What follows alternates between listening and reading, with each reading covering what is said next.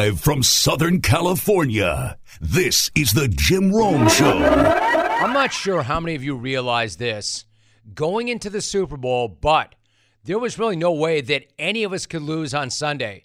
Believe it or not, regardless of who you were rooting for, regardless of who you hit, how you got down, it was a win-win. Because no matter who won, we were going to get a Kelce parade speech. That, to me, guaranteed a win-win. Because when we get a Kelce parade speech, everybody wins, no matter who you're rooting for. Now, I know yesterday we talked about all the manufactured hate and doubt and hot takes about the Chiefs that didn't actually exist. Only in the minds of Chiefs players and Chiefs family members. Because the fact is, nobody outside of Kansas City actually saw the Chiefs as some sort of underdog story who had no shot at all. They keep putting that out there, but none of us believe it. We all know this. Except I want to say, and I want to point that out again, I think that everybody is now taking this the wrong way. I'm not offended by it. It's not baggy to me. In fact, it was strategic. It was tactical. It was effective. It's not annoying. It's actually pretty hilarious. Not only were they able to manufacture an absurd fake hate narrative out of thin air, despite the fact that they are led by one of the most formidable coach-quarterback combos in the history of the sport, they turned all that manufactured fake hate narrative into clean burning rocket fuel, and then they rode that rocket all the way to another Lombardi. I mean, whatever works, right? Whatever works. I don't know how people are suddenly acting like this is the most unlikable team ever, because that's what's happening all of a sudden. Now they're becoming the ultimate heels. Now they're becoming the most unlikable squad. It's not like the Chiefs were the ones that invented manufactured motivation. It's not like this is the first squad to ever rip that move or play that card. And again, it was all worth it because it worked and they won. And it was all worth it because it led to an iconic, legendary Travis Kelce hitting the stage with a live mic in downtown Kansas City and living up to all of our expectations. Chiefs Kingdom, let me hear you! Let me take you back to 2022 in the month of maybe April. Maybe. Guys were getting signed left and right. The haters were saying that the Chiefs would never make the playoffs. Maybe the end of March. Maybe never. The haters were saying the Chiefs were done. If you knew the Chiefs were gonna win the division, let me hear you say, hell yeah. Hell yeah. All right now. If you knew the Chiefs were gonna get the #1 seed, let me hear you say, hell yeah. Hell yeah. I knew it, you knew it, but they ain't know it. Actually, we did, big dog. If y'all knew that Patrick Mahomes was gonna win the MVP, let me get a hell yeah. Hell yeah. Mahomes? If you knew the Kansas This City dude. Chiefs, Incredible. we're gonna have the best offense in the National Football League, let me hear you say, Oh! nah, nah, nah. No, no, no. That's a good one right there. I like that one right there. Oh! If you knew Chris Jones was gonna be the best defensive player in the nation, let me hear you say, Oh! nah, nah, nah. No, no, no, no. That feels so good, don't it? Let me hear you say, Oh! Feels incredible. nah, nah, nah. No, no, no. All right. This dude's incredible.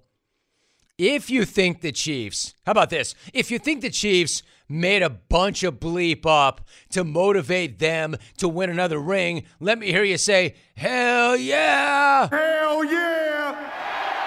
And if you're all bent about it for no reason, let me hear you say, oh! Na-na-na-na! My man. So let me also say, if you're bent about any of that, just wait until you hear what the real MVP of the parade had to say.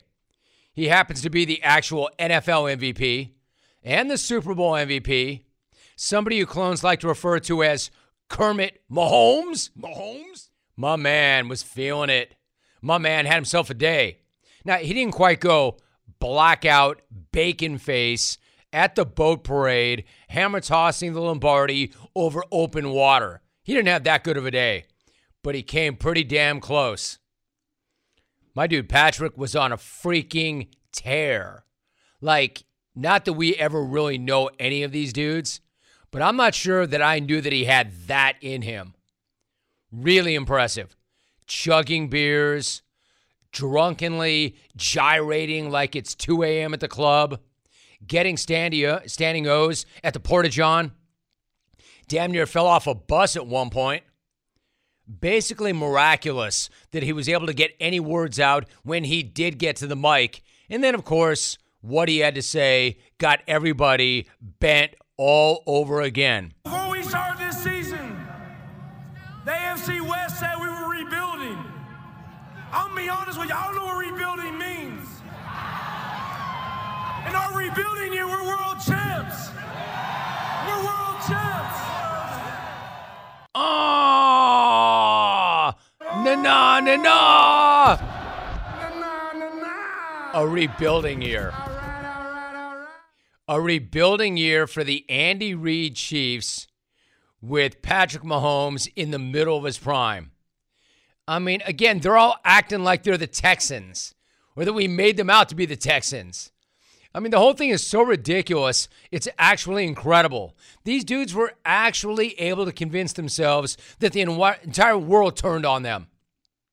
But what's amazing is they convinced themselves that it was them against the world, that the world turned on them, but now it actually is happening. The ultimate self-fulfilling prophecy.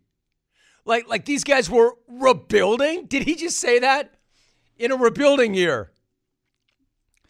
But then again, listen, don't get this part of it twisted. Do not misinterpret what I'm saying. Like, hate on them all you want, but hating on them is not going to make them go away. In fact, it's only going to make it that much worse. It's going to turn the manufactured hate into actual hate, which is an even cleaner burning rocket fuel than the one that they were already running on, which I thought was premium to begin with. You're only going to fire these dudes up even more. Once again, if they were able to run that hot on contrived, made-up, manufactured hate, how hot do you think they'll run on real hate? So then a year from now, you're going to hear Travis Kelce on stage going, if you helped us get back here by hating on everything we do, and let me hear you say, oh, na-na-na-na. My only knock on what went down yesterday, if there is one, and I'm not sure there is because that was still awesome. That was absolutely awesome. But if I have any knock on it, it's that as great as Travis was, he still did not quite hit Jason level with that speech. Then again, I'm pretty sure nothing will ever hit bro Jason Kelce's victory speech level. That is the gold standard. Peterson was hired. He was rated as the worst coaching hire by a lot of freaking analysts out there in the media. This past offseason, some clown named Mike Lombardi told him that he was the least qualified head coach in the NFL. You saw a driven Doug Peterson, a man who went for it on fourth and down, in the Super Bowl with the trick play. He wasn't playing. No one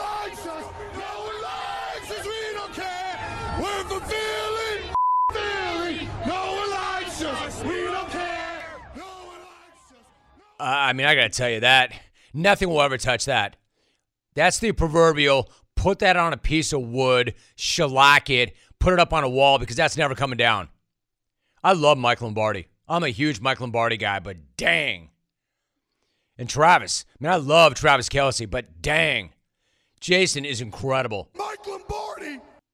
The standard is the standard, and right there, that is the standard for Ionic parade speeches. Ionic. Travis, you are an icon, but you're still not quite your bro on the mic. You're better than everybody else in the world except your bro. Now, you're better at football than he is because you're the one holding the Lombardi. But in terms of getting up on the stage, nobody will ever top that. Hey now, are you craving some protein after a good workout? Of course. Can I tell you, I'm starving after every workout. So this time, do not make a shake or eat a bar. Grab a bag of beef jerky from Old Trapper instead. Why Old Trapper? Because Old Trapper beef jerky is tasty and it's tender, and it's made with real strips of steak and quality spices that are smoked over a wood fire. And Old Trapper is a family-owned business that takes smoked beef extremely seriously, and you can taste it in every single bite. I mean, who wants dried out, rough beef in a bag? Nobody. It's like eating a shoe. Old Trapper, though, is the real deal, and it comes in 4 amazing flavors. Old Fashioned is sweetened with a touch of brown sugar goodness. Teriyaki, peppered, and hot and spicy for those who like to take things up a notch. So next time you want a great protein and energy snack that you can have anytime, anywhere, grab some Old Trapper beef jerky. Look for Old Trapper in the Clearview bag. That way you can see exactly what you're buying. Look for it in major retail stores near you. If you don't see it, clones, ask for it by name, because no other jerky compares. Old Trapper, what is your beef? If you need to use that, what I just said, for motivation the next time out, the next time you're up on that parade stage, be my guest. Shout me out. Make me the next Mike Lombardi. Mike Lombardi! Van Smack! Mike Lombardi! Jim Rome! Mike Lombardi! Let me tell you something. The end justifies the means. If nonsensical mind games lead to a championship parade, mind game away. Like, for instance, if Jordan had to concoct things in his head to beat up LaBradford Smith, fine. This has been done before. Don't act like the Chiefs are the only ones. If Shaq has to lie to the media about some made-up snub by David Robinson, fine. It worked. KC, come on, man. It's almost like if sex were able to set up a victory parade every time sex ruined a high-profile person. Right? Like sex is the underdog. Never mind that sex is the undefeated, undisputed heavyweight champion of the world. It's never lost. It never will. But that'd be like sex walking around town acting like it was the underdog. And that nobody gave sex any credit. Nobody. You imagine sex up on the podium just talking junk? It'd be like sex waving to the fans on a convertible bus going down the streets of D.C. a day after news broke of Monica Lewinsky and Bill. I did not have sexual relations with that woman. Imagine sex being on that double-decker topless bus and screaming into a bullhorn. No one thought I could ruin a presidency. But here the hell we are. Let me get a hell yeah. Sex is all up on that bus going, oh, nah, nah, nah, nah, nah. Imagine sex setting up some portable stage in front of NBC. Sex Kingdom, let me hear you. Sex Kingdom, let me hear you. Let me take you back to the 90s. Early April. The Today Show is the greatest morning show ever. That Matt Lauer was a decent guy. You'd want to invite him over to your Thanksgiving dinner. Doubt that. Let me hear you say, oh. No, no, no. I can't get enough. Guys, keep yourself tight and feeling confident with new and improved Dove Men Plus Care Antiperspirant, reformulated with 72-hour sweat and odor protection and 1/4 moisturizing cream. Stop worrying about your underarms so you can be present for the moments that matter. Do not let underarm insecurities keep you at arm's distance from the ones you care about. Buy new and improved Dove Men Plus Care Antiperspirant with 72-hour sweat and odor protection wherever personal care products are sold. Matija Pečić, nice to meet you. How are you? Hey, good to hear from you. I'm doing well. I'm dialing in back from the office in Palm Beach, so life's back to normal today. Okay, you actually got to the very bottom of the interview. I was going to ask you about that, but why don't we work our way towards it? Like, your entire journey is amazing, and not just this past week. Before we get into the Delray Open, can you take us back? You're originally from Croatia. Your family moved to Malta. How did tennis bring you to the U.S. initially? Sure. So yeah, I have Croatian parents, but they were living in, present day Belgrade, which was Yugoslavia at the time, and similar to what's happening, unfortunately, in other parts of the world today, there was a war in the region, and my parents had to make a decision to find a better place to go, and fortunately for us, we had a friend in Malta that called my dad and said, hey, they're recruiting foreign doctors. My dad's a doctor, and if you come in the next couple of days, you might get a shot at an opportunity. So we picked up, relocated there with no intention to sort of stay there for 30 years, but we ended up staying there for a long time. And I picked up tennis sort of locally. My dad started to play when he got there, but I didn't have a traditional sort of tennis junior career. I didn't play junior tournaments. I only played locally and maybe a couple of events in Croatia over the summer. But when I was about 16 years old, I said, there's something more out there for me, and I want to get off the island. There's only about 300,000 people living there, and I figured, what do I have going for myself? I said, okay, I play tennis decently well, I have good grades, so let me see what I can do. And I made a DVD, back when people were still using DVDs, made a DVD of myself playing tennis and made 200 copies, sent it to every school in the United States that I could get a mailing address to. And it caught the attention of the head coach at Princeton, Glenn Michibata, who was a former top 5 doubles player in the world. And he couldn't quite figure out what was behind the story. It's like, how was I this good tennis player with no ranking, promising to do all these great things if I got accepted. And that was enough for me to capture his attention and eventually get recruited to play on the team. And so that was my journey to America. It was off of a DVD that I sent from the post office in Malta. That's absolutely amazing. You know what? I did not know that Glenn Michibata, and I remember him, because I love tennis. I grew up in Southern California playing tennis. I remember that guy. I didn't know that was part of the story. That's amazing. So that's the guy. Yeah, incredible. So, it's also incredible that you didn't really have a big junior background, because that is such an enormous thing too. Obviously, you were gifted. So you're an All-American at Princeton. Then you turn pro in 2014. Then you get a career high, number 206 world ranking. And then before the Australian Open that year, you needed a small surgical procedure on your stomach. Matija, what happened then? Yeah, I had a 3-year plan coming out of Princeton, and I was aware of the difficulty of sort of making it to the top of the game. So I said, I said this to my backer, who at the time was a guy by the name of Bill Ackman. I said, Bill, I want 3 years on condition that I reach certain milestones at the end of each year. So if I don't reach these goals, but if I do, let's keep going in the second year. And if I reach that goal, then let's keep going. So it's 600 the first year, the second year, 100. In about 18 months, I went from unranked to 206 in October of 2015. I was qualifying for the Australian Open and Wimbledon and French Open. So clearly I was, ahead of track and pretty excited about that third year on tour. That was the window, the opportunity. And I picked up a small injury in the second half of that year, but it was not annoying me to the point where I couldn't play. But when I finished the season, I was 206. I said, okay, I'm in the Australian Open. Let me go get this taken care of. and I found the world's, leading hernia expert, and she performs the surgery on, the best athletes in the world, and they recover within 10 days, and they get back on the field.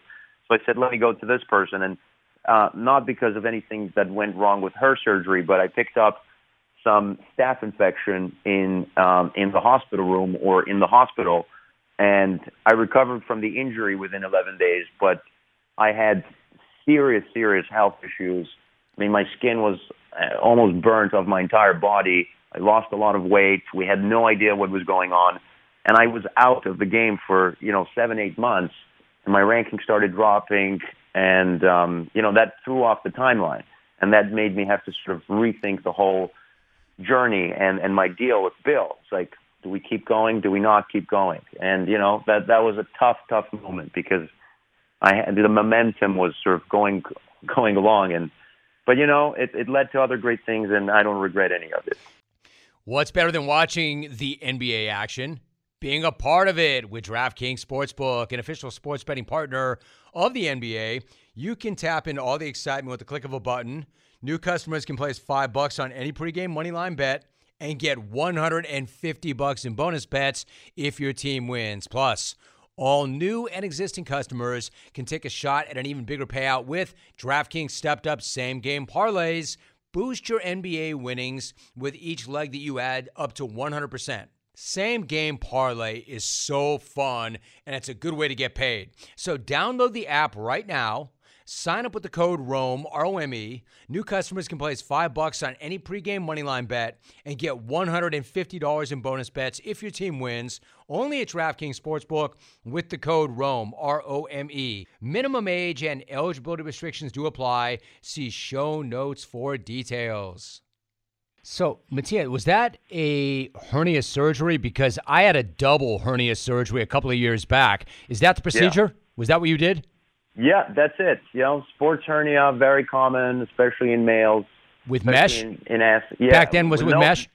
No mesh. That's what I went for. No mesh. The recovery's quicker. But turned out that was not right. So. I got that. So you did that way back then. I actually did the mesh, and it's not the easiest thing to bounce back from. So effectively at that time, did you try to resume your tennis career after you started to bounce back, or did that effectively kill it, or seemingly so at that time? What did you do then?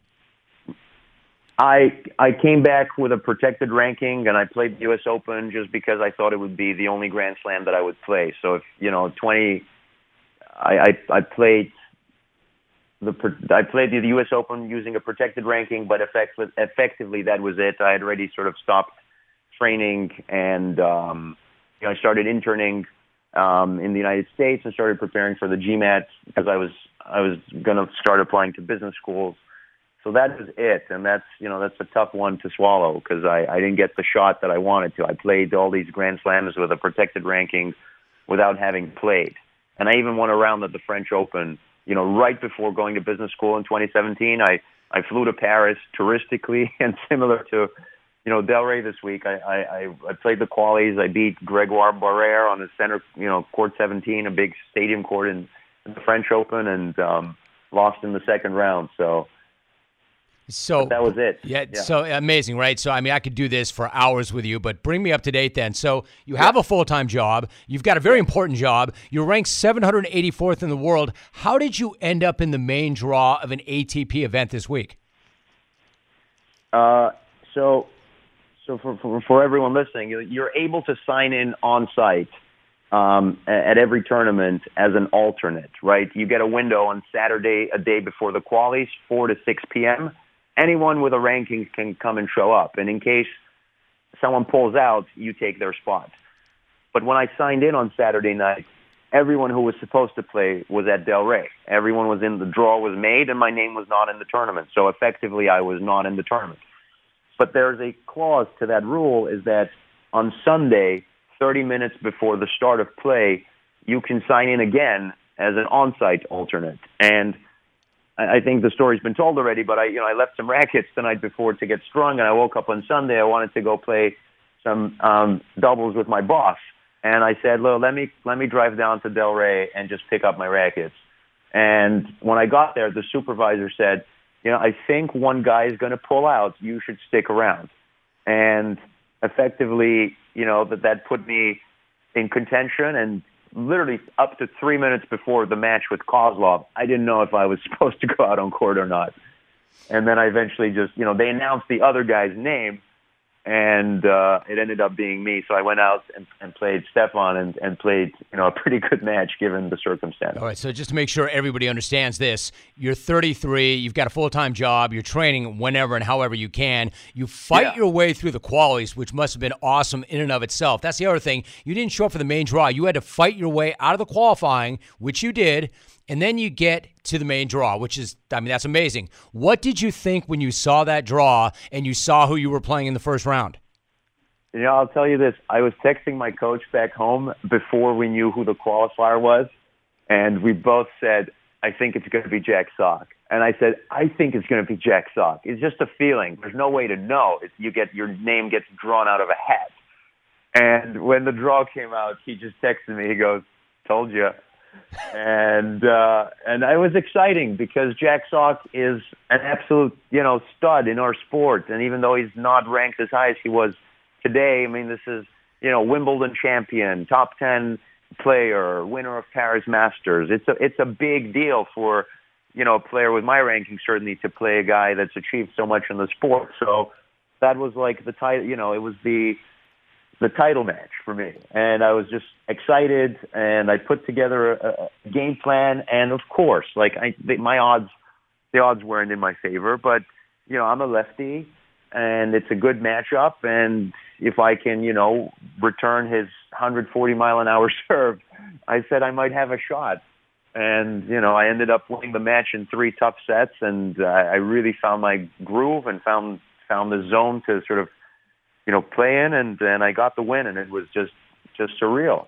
Just the best experience I've had on a tennis court in a very, very long time. You took the word. I was going to say it myself. Like, when you talk about how he was a former number or top 10 player, in horse racing, we call that back class. Back class. He's got that kind of class. He's got that in him, a former top 10 guy. You lost the opening set. You took the next set. You grind out a tough third set win. The whole thing is so mind-blowing. Like, how surreal did that all feel walking off the court knowing that you left your office, you left early to play a match in the ATP in the first round, and you beat a former top 10er, and it was the main draw of an ATP event. Like, how surreal was that whole thing walking off the court? No, it was just, I couldn't believe it. I had to send an email to my team, explaining why I was leaving the office. That's the sort of the protocol in the office, and say, guys, usually it's like, hey, guys, leaving office early to go to dentist, leaving office early to go to haircuts. And I go, leaving office early, you got to go play former top 10 Jack Sock on center court. Awesome. That's awesome. Here, That's absolutely incredible. So you lost your second round match yesterday, but that in no way detracts from this amazing win and story. So like I said, we'd ultimately come back to the way you started this conversation. Where does it leave you? Like, I get that you have a flourishing career in real estate and in business. Do you just return to that life? Or maybe do you step up your training and look to take one more big shot at the big dream? That question has been circulating through my mind for the last, 48 hours. It's certainly given me something to think about. I hope this is not the last match that I play, especially on a big court. I've always loved playing the big matches, even in college or even in finals. I have a good record in finals. I think I have 10 out of 12 finals. So I like to play for these big moments, and I've shown that I can, I certainly won't embarrass myself playing on these tournaments. It would be really interesting if I can finally get an opportunity or a wild card into one of these big events. That would be very, very exciting. So I still have to think about, what the next steps are. But there's certainly, the athlete and competitor in me is just dying to get back out there and just go, okay, one more time, baby, all in. And, now with this following that I've sort of developed in the last 2 days, I think it'll be an interesting story. And maybe the last chapter hasn't been written yet, but let's see. It's so incredible. I want to walk off on that, but I just want to ask one quick follow. It would be an amazing thing. And clearly, you never lost your love for the sport and the game. You love that. You're wired to compete. But if you have a full-time job, and it's an important job, when and how do you train? Well, it's usually 9 to 6. Work's 9 to 6. So wake up, you got 6 to 9 a.m., you got 6 to 10 p.m. There's more time in the day than you think. And, if this story can inspire anyone to, do something great outside of their work hours and pursue something outside of their work hours, then you should absolutely do that. And, everyone glorifies the student athlete in college and how great it is that they can do a sport and do full-time schooling, and that's okay. But, the idea of the work athlete is not discussed as much. And there's absolutely, and it doesn't have to be a sport, but it can be whatever. It can be your passion project, or it can be something that you're passionate about that you want to pursue, and that the dreamer inside you should never die just because you have some other job. And if you have something that you're passionate about, go do it, because there's always that chance that you just might succeed. And if this story has, resonated with anyone, it would be that. Just go pursue whatever it is that you love. There's enough time in the day to do everything. Structure your time well. It's not easy, but if that thing is burning inside you, go out and do it. Oh, man, so much bigger than just the event, the sport, the win. What a powerful message on the way out the door. Mattia, I wanted to meet you. I'm so glad we got to do that. An amazing conversation, and I hope it's not the end. Can't wait to keep watching and to see where you go with it, man. I really appreciate it. Congrats, and thanks for coming on. Hey, thanks so much. I really appreciate it, and all the best. I'm a big fan, so keep it going. You too. Are you craving some protein after a good workout? Don't make a shake or eat a bar. Grab a bag of beef jerky from Old Trapper instead. Old Trapper beef jerky is tasty and tender. It's made with real strips of steak and quality spices that are smoked over a wood fire. And it goes wherever you go, to the game, to the gym, to the beach. Look for Old Trapper in the Clearview bag. You can see the quality you are buying. Look for it in major retail stores near you. And if you don't see it, ask for it by name, because no other jerky compares. Old Trapper, what's your beef? Let me start with some written beefs. Jim, I got a beef. Helicopter parents. They have corrupted sports from Little League all the way up to the U.S. men's national soccer team. Enough is enough. Can we please get back to letting the players play, the coaches coach, and parents staying in their lane? Best, Kurt, Santa Rosa, California. Charter from the mighty 690. Well said. Very well said. My beef is with Locker Room Guy.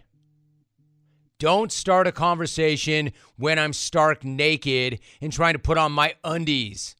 Save the small talk about the weather or scratchy gym towels until after I'm dressed, broham. 2 for 2. Ian in Chicago. Jim, I have beef with old ladies that wear those sunglasses that fit over their prescription glasses. Pull out that wallet and buy yourself some prescription sunglasses instead of wearing those welder's goggles. Damn, Nick. 3 for 3. Nick and Erie. So good. My beef is with my wife. I made Jocko tired, my ringtone, and she made me change it back because she was sick of hearing Jocko tired, Jocko tired, Jocko tired. Every time somebody called me. Yeah, well, that ended the streak. Hey, Alvin, do me a favor, delete that. Like, just take it out of the sound library. Just delete it. Delete it. I don't want to hear that ever again. You know why? Because you idiots are going to wreck a relationship I have with not so much a guy, because I wish I could say that I've got a relationship with Jocko, but I've got a relationship with that company. There are guys within that I communicate with. Not the king himself. I would, man. That's my guy. But I don't want you idiots wrecking my relationship or would-be relationship with one of the guys I admire most. Alvin, seriously, delete that. I can't control what you do on Twitter, morons, but I can control that part of it. Hey, Jim Rome, my beef is with bridal parties members who dip out before cleanup. There's literally nothing more tasteless, you college snobs. Way to drink their alcohol, give a garbage speech that was unbearable and cringy at best, then bolt for the door only to let the family of the bride clean up on the wedding on one of the biggest days of their lives. Talk about the definition of a bag move. Jeff from PDX. I don't know, Jeff. You're lucky they even went to the bridal shower. Leave those college co-eds alone. Abby's in. I got #beef with blue hairs in supermarket lines. Have your coupons ready. Pull the change out of the bottom of your giant bag and shut the hell up about your grandkids. If the cashier says thank you for your patience to the next customer, you done effed up. Abby. War Lady Clone. War Abby. Hi, Rome Slice. My beef is with my pool guy. Hey, bro, when you have to drizzle, use a Gatorade bottle, not my bushes. War Lady Clones, Cindy in Glendale, Arizona. War Lady Clones. Is that our Cindy? Or Cindy in Glendale? That's amazing. Use a Gatorade bottle, not my bushes. Well played, Cindy. Let's go to the phones. 1-800-636-8686. We go to Ray in San Antonio. Ray, what's your beef?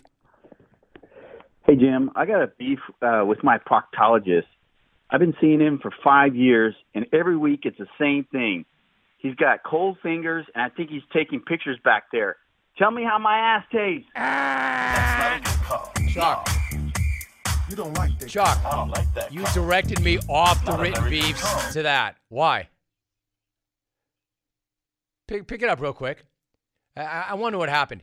I have to think that Homeboy did not tell you his beef was with his proctologist and his run line was tell me how my ass tastes. What did he tell you he was going to say? Had a beef lined up allegedly about the San Antonio weather.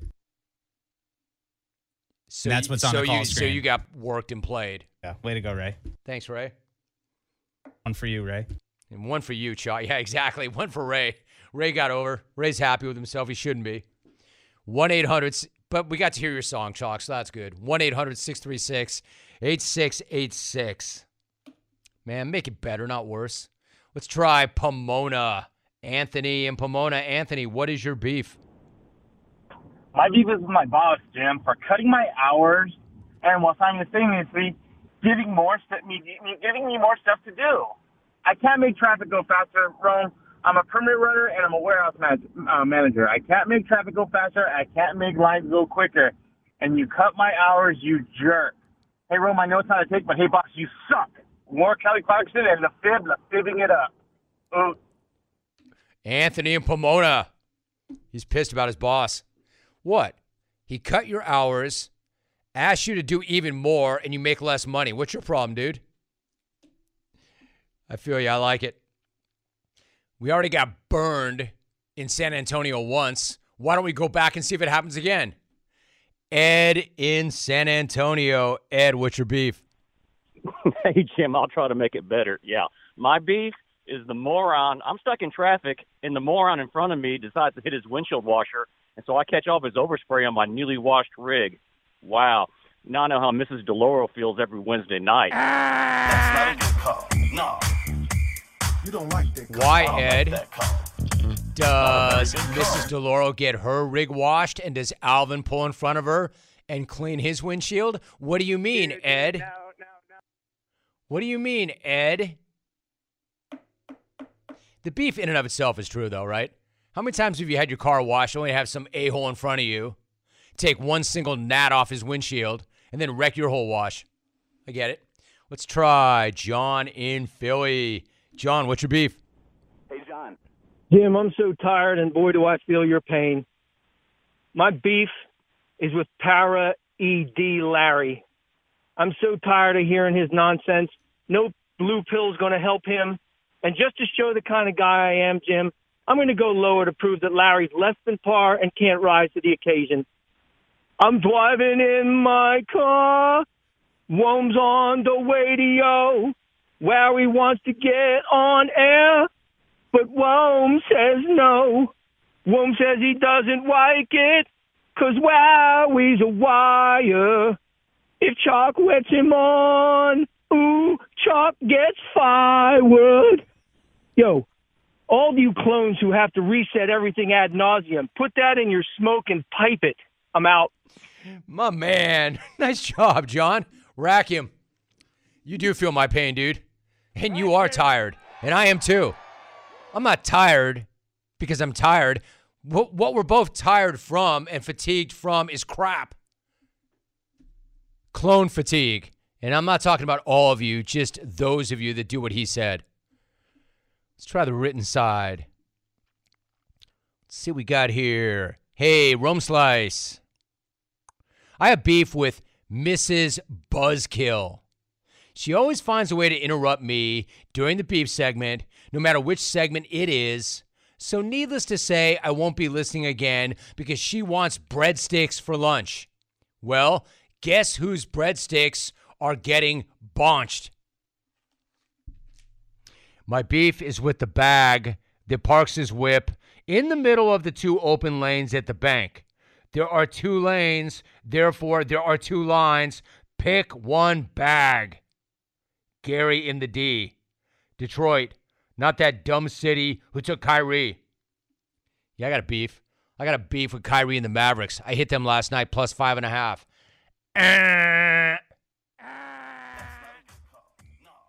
I did. Luckily, Joel picked me up last night. JPR, I have a beef with these knuckle draggers that blast their stereo while pumping gas. Then when they walk inside to grab some Funyuns and blunts, they leave it on so the rest of us are subjected to their crappy music. If you must do that, could you at least play some Van Halen? Jeff C. in NC. Jim, my beef is with Foot Scoocher.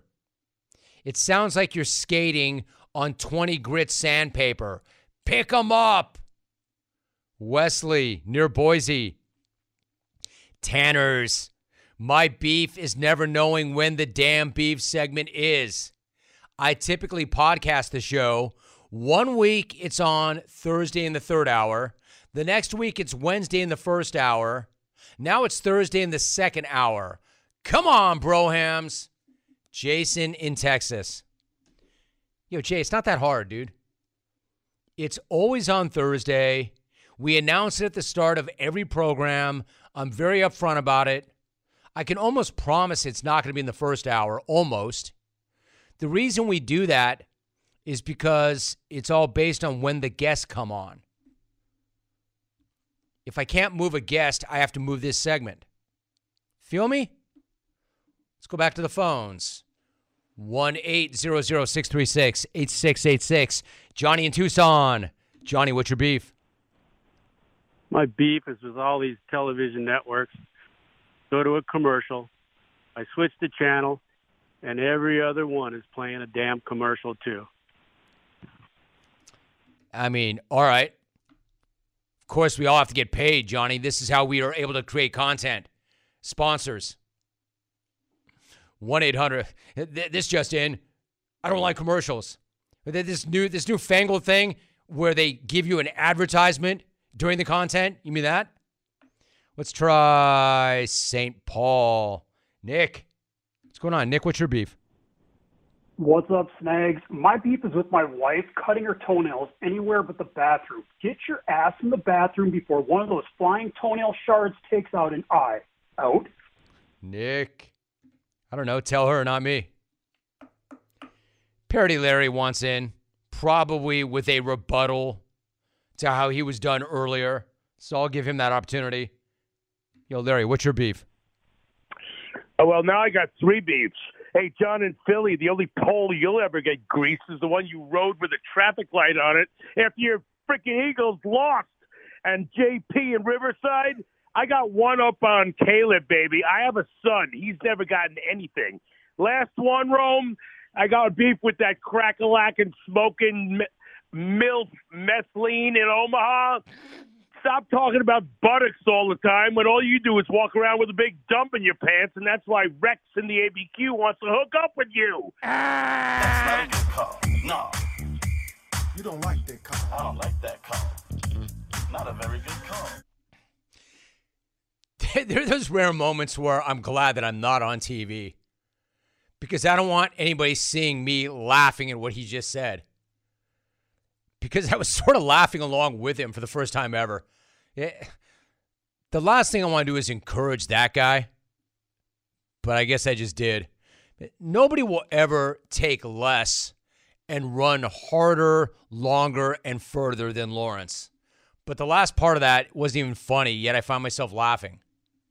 Make that make sense. That MILF methylene? Talking about buttocks? Anyway, let's keep this thing going. We're running out of time. I want to stay with the phones. Justin in Melbourne. Justin, what is your beef? My beef shopping with my family. And every time we go in the store, they shop, and I get stuck in the return line doing all the dirty work. Half the stuff doesn't have price tags. Half the stuff's not even from that store. Last week, it was 57 cents. Cashier looked at me probably the same way the bartender looks at Dodger Jano when she returns the drink. Enough. Dodger Jano always returns drinks. For whatever reason, she can never get the drink that she wants. And she's not a return the type, but she does do that. He is Ben Golliver. Ben, great to have you. How are you? I'm doing great, Jim. Long time no talk, man. How you doing? That's the truth, Ben. I'm doing great. Great to have you back. I appreciate you making time. I know it's a busy weekend. Lots of different ways to go with it, so why don't I start right here? The Warriors, Ben, are 29-29 after losing to the Clippers on Tuesday. Steph Curry's going to miss the All-Star game. He's got that lower leg contusion. He dealt with a shoulder injury earlier this season. So overall, what is your level of concern regarding the defending champs? I'm going down with the ship, Jim. I'm just going to keep saying I'm not concerned until they're out of the playoffs early, and then I'm going to have no excuse. You know, I've been giving them as much leeway as possible. It's been a really strange season. Obviously, it started with the punch in the preseason. It goes, on the road. They cannot win a road game. They can't play defense on the road. It's been a problem all season long, but they do have a couple things going for them. First of all, they've gotten up for some big games. I mean, you remember they smacked the Memphis Grizzlies on Christmas. They beat Boston at home on a big ABC Saturday game as well.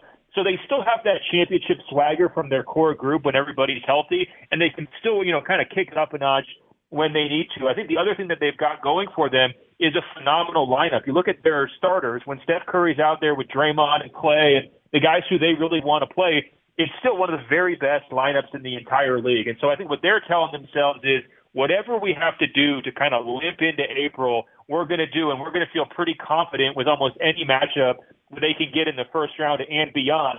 The only, twist in their plan they might not have seen coming, though, is this Kevin Durant trade, because all of a sudden you have to match up with Chris Paul, Kevin Durant, Devin Booker, and DeAndre Ayton in a playoff series where those guys are probably going to be coming in with some real momentum.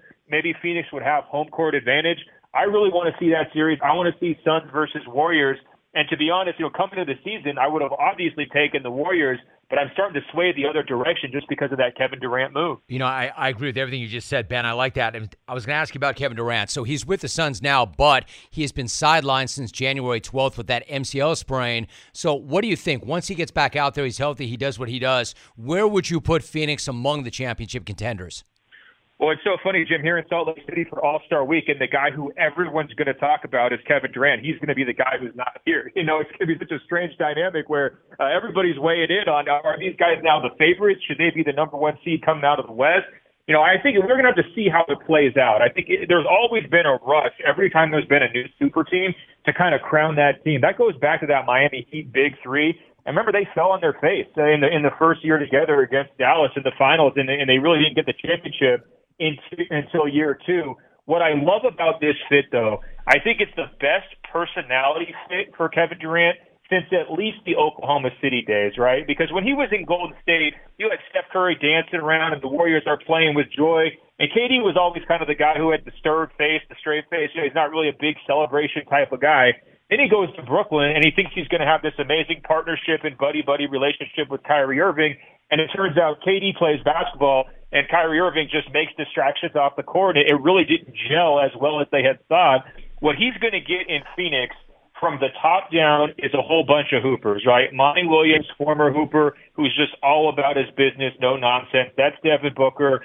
That's Chris Paul. and that's Kevin Durant as well. I think it's going to be a great personality fit. I can't wait to see these guys on the court together, and I think we're going to know soon. I think there's a chance, within the first 5 games of KD playing with that group, whether or not they should be the favorites in the West. But I would pick them over Denver in a matchup just because Denver doesn't have a great matchup for Kevin Durant positionally. Like I said, I'm leaning towards Phoenix against Golden State as well. And, a young team like Memphis that's super athletic, that has a great home court advantage, that's going to be a tough out for anybody, but typically experience wins in the postseason. And I do think, Phoenix has probably got the inside track right now to come out of the West. Ben Golliver spitting some knowledge for us. Ben, in terms of fit and personality fit and schematic fit, we didn't see Luka and Kyrie play together in last night's game where they lost because Kyrie sat out with some lower back tightness. The Mavericks, of course, have been looking for that star to complement Luka. How do you think that experiment is going to play out in Dallas? Well, I think it's just an unfortunate turn of events for the Mavericks because they had a great, number 2 guy for Luka and Jalen Brunson. They lost him for nothing last summer. He blossomed into kind of a fringe all-star caliber player this year, and they panicked. They said, we've got to go out and fill that role. There's too much burden on Luka's shoulders. We've got to get him some help. Otherwise, all these guys are going to say Luka wants to leave the Mavericks in a couple of years. And, it's sort of like the early LeBron story when he was in Cleveland, right? It's like if you don't get him some help, he's going to bail for a super team. I think they were so caught up and concerned about the lack of talent around him that they took a massive risk, a big bet on Kyrie Irving, trading away a really nice forward in Dorian Finney-Smith, as well as a future first-round pick, which would be a very valuable piece in any kind of a trade, to really kind of get a rental with Kyrie Irving because he's not necessarily locked in for the long term. It has to work here over the next couple of months for him to decide he wants to stay. And then that's where it really gets tricky because we've seen that have teams that have signed Kyrie Irving to multiple year deals. It almost always blows up in their face, right? The Brooklyn Nets, they really just did not get their money's worth from the Kyrie Irving experience in terms of how often he was on the court. So I think from a short-term perspective, the basketball fit's going to be great. Kyrie can get you 30. Luka can get you 40. Heck, sometimes Luka could get you 60, right? They're going to be able to score the basketball, but this is all about personalities. It's all court stuff. It's all about whether Kyrie Irving can prove that he's going to be able to be a consistent part of the team and a guy who puts basketball first. And you can make a lot of money, Jim, betting against Kyrie Irving being able to do that. Ben Golliver is joining us. I agree with you, Ben. He's in Salt Lake City. He's there for the All-Star game. Ben, you mentioned LeBron. Speaking of LeBron, the Lakers revamped their roster at the deadline. They beat New Orleans last night. How do the new-look Lakers look to you? And do you see them getting in and doing any damage once they get there? I don't see the damage part of it. Maybe they could sneak into the last play-in spot, but I think anytime you're trying to bring this many new pieces together on a short timeline, it should really be about evaluation and deciding who gets to stick around for next year. Who are you going to re-sign in the summer? In other words, do you want to give D'Angelo Russell his next contract, right? Do you want to go ahead and pay Rui Hachimura and some of these other guys that they've brought in? That should be the focus here for the stretch run because I still don't think if you put all these guys together that they have enough talent to go on the kind of run that they would need to make to get themselves up into that play-in picture. They're going to get some help, right? You figure a team like Utah, after they're trading away some pieces, they're probably going to slide down. Portland's been struggling a little bit. You've got Oklahoma City that's still young, and, maybe they won't go for a huge push, but they still seem like they're trying to win games this year and not tank. So it's just a very crowded field for the Lakers. I have not been impressed this season with their defensive intensity. I do think trading Russell Westbrook was addition by subtraction. It's just going to make everybody a little bit lighter in that locker room. It's going to, put the ball in the right people's hands. LeBron's going to have it a little bit more. Davis is going to have it. There's going to be plenty of room for D'Angelo Russell to kind of step in and do his thing. So I think that, their deadline was good. I'm just not sure it was good enough to really vault them into the category of meaningful teams. If you just line up, the teams that we would consider the favorites, Denver, Phoenix, Golden State. If you're putting them in a playoff series against the Lakers, and that feels like a sweep for 5 games to me. And I think, ultimately some of the older players on the Lakers also have to show that they can, stay healthy down the stretch. LeBron's missing a whole bunch of time recently after breaking the scoring record. And, that could be the determining factor. If he can't stay healthy with his foot and his ankle injuries and be on the court every single night, to me, they're dead in the water. We are talking to Ben Golliver. He's in Salt Lake City for the All-Star game. A couple of more moments with him. Ben, speaking of Westbrook, what is the market for Westbrook, and where do you see him ending up? Well, it's so funny because the players have one answer and the GMs have a different answer, don't they, Jim? Right. I mean, you look at No doubt. you look at the Clippers. The players are out there campaigning. You know, it's almost like it's a presidential campaign. And then you get the quotes from the front office, and it's like, we're not quite so sure. So I think it's really going to come down to where are his relationships the best, right? I mean, the teams who are have been out there, rumored to have interest in Westbrook. It's like the Wizards, which was his former team, right? It's the Chicago Bulls, who have his former coach, Billy Donovan, who was there in Oklahoma City with them. And it's the Clippers, who have Paul George, who was his former teammate with the Oklahoma City Thunder as well. So he's got to lean on those relationships to find his next spot. But I watched this guy all year. I watched him all last year in Los Angeles. He has his moments every once in a while, but I don't think at this stage of his career he's a positive contributor, even in a small role, like a six-man role, to a team that really wants to go deep in the playoffs. And so I would say buyer beware, especially for a team like the Clippers. They need a point guard. They have a huge hole at point guard. They've got nobody who can really attack the rim and go downhill, and that's why the Clippers are interested in him. But to me, I still don't think it's going to be a fit. The defensive issues for him are, just a constant problem.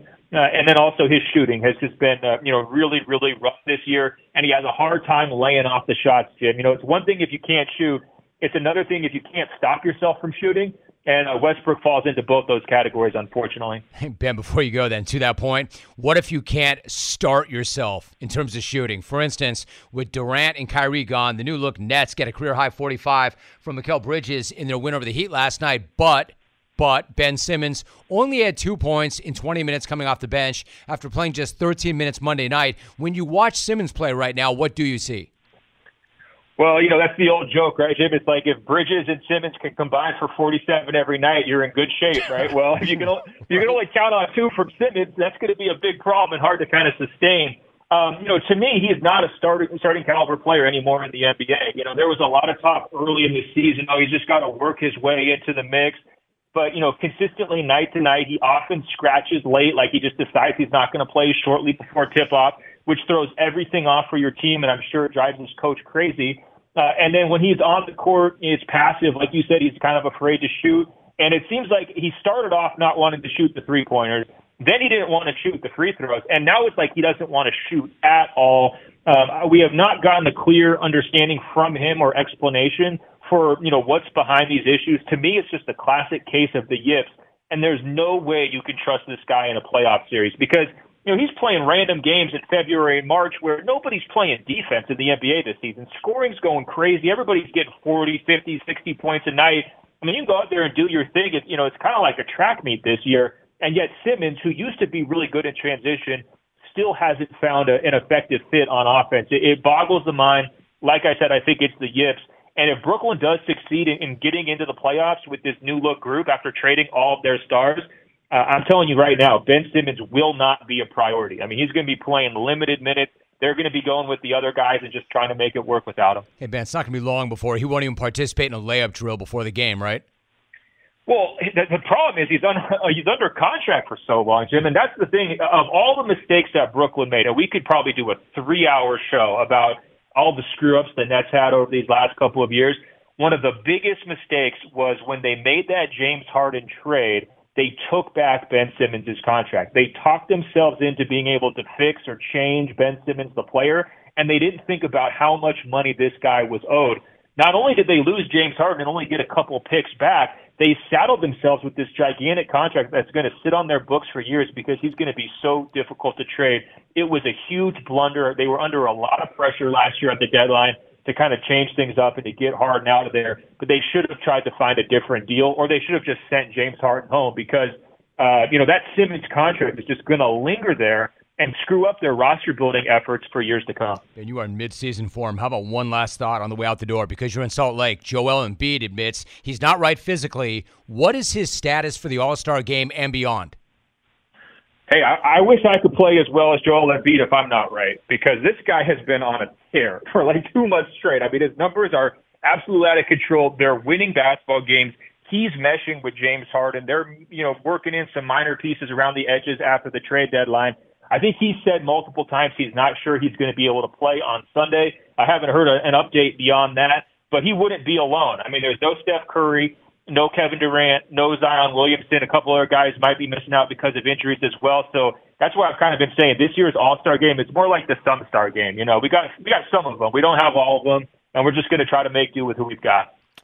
Well, Ben, I'm going to reserve the temptation to ask you yet another follow and let you go. I really appreciate it. An NBA national writer for the Washington Post, co-host of the Greatest of All Talk podcast, author of Bubble Ball, Inside the NBA's Fight to Save a Season, a great read if you have not done so already. He's in Salt Lake City. Ben, great job. Thanks so much. All right. Thanks, Jim. Take care, man. Good night,